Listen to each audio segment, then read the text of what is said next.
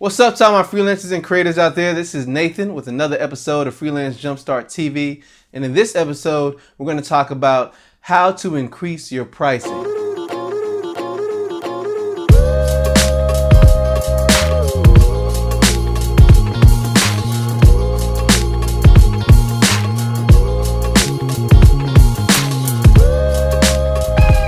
You may be wondering, how do I increase my pricing, or how do I increase the rate that I'm charging? Simply, just do it. That's all there is to it. You just have to do it.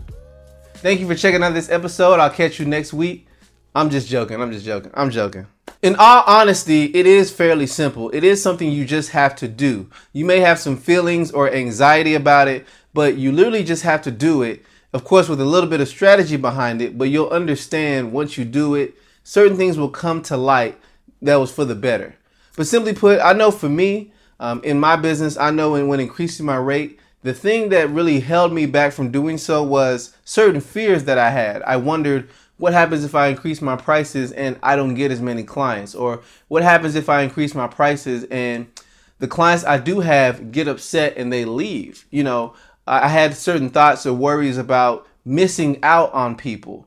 But the thing about marketing and the thing about targeting is simply, if you're targeting a certain audience, if you're specifically saying you want to reach a certain type of person, that implies you want to hit the target, and also implies you're missing all these other places. So you have to think about it like that. Whatever you want to go in your business, the direction you want to head towards, who you want to target, if you need to adjust your pricing and increase it, which you should, then you're going to always miss out on something that's out there. But you can't get caught up in thinking about that or all the fears you may have.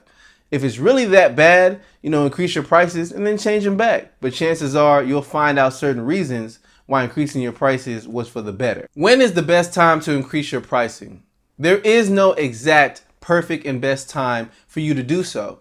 You're always going to have something going on. You're always going to be working, but you are going to have to make a decision. You're going to have to take responsibility amongst yourself to really give yourself a raise, because it's very rare that people will take the time to give you a raise. It's very rare people say, you did such a great job, I'm so impressed, I'm going to pay you double. That doesn't happen often. So since that's the case, you have to take responsibility of increasing your rates on your own.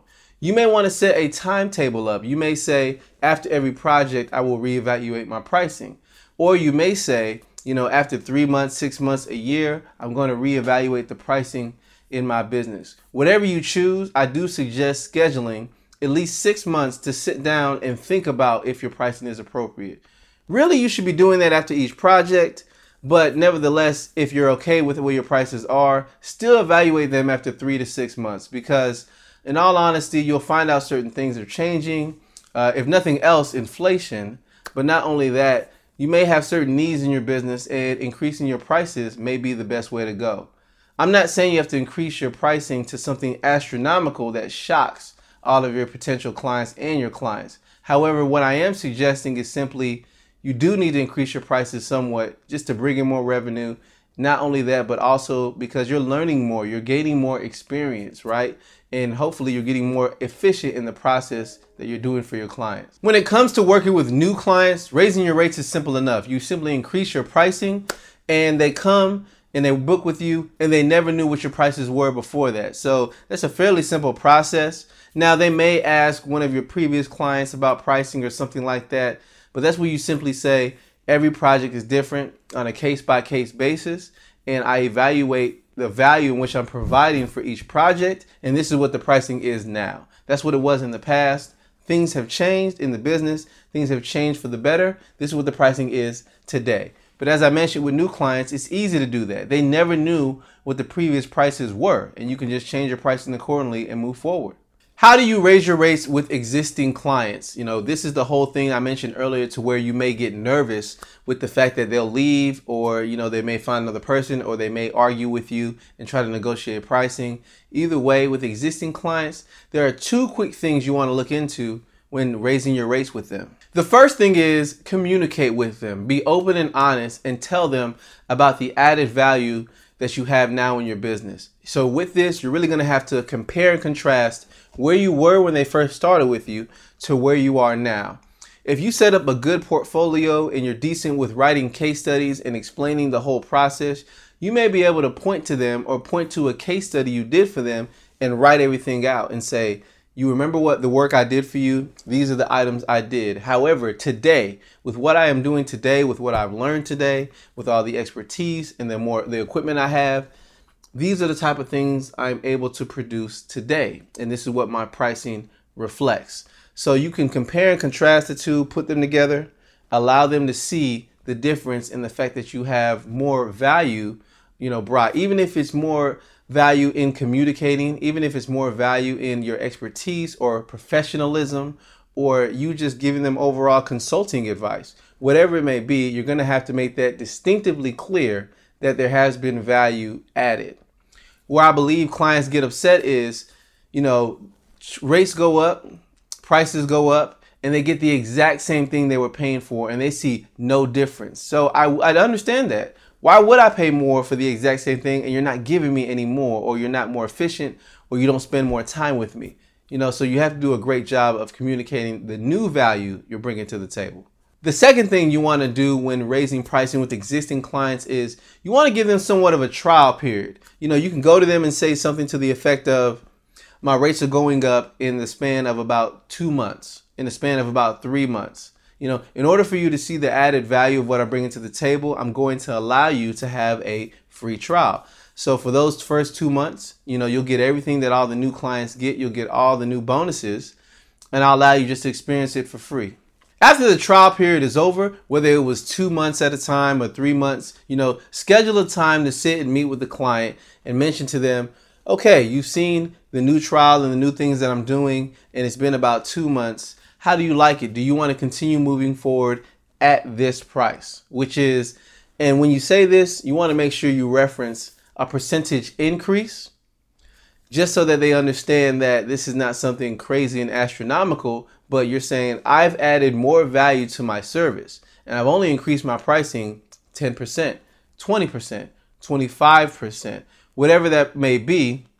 And if that number is very high, you increased it 200%, okay, maybe you don't reference the percentages, but simply you want to say, okay, you've experienced this for about 2 to 3 months. You see the new value that I've brought to the table. Do you want to move forward at this price? Now, this is the whole point where it's up to the client to make a decision. Do not feel any type of guilt. Do not feel sorry.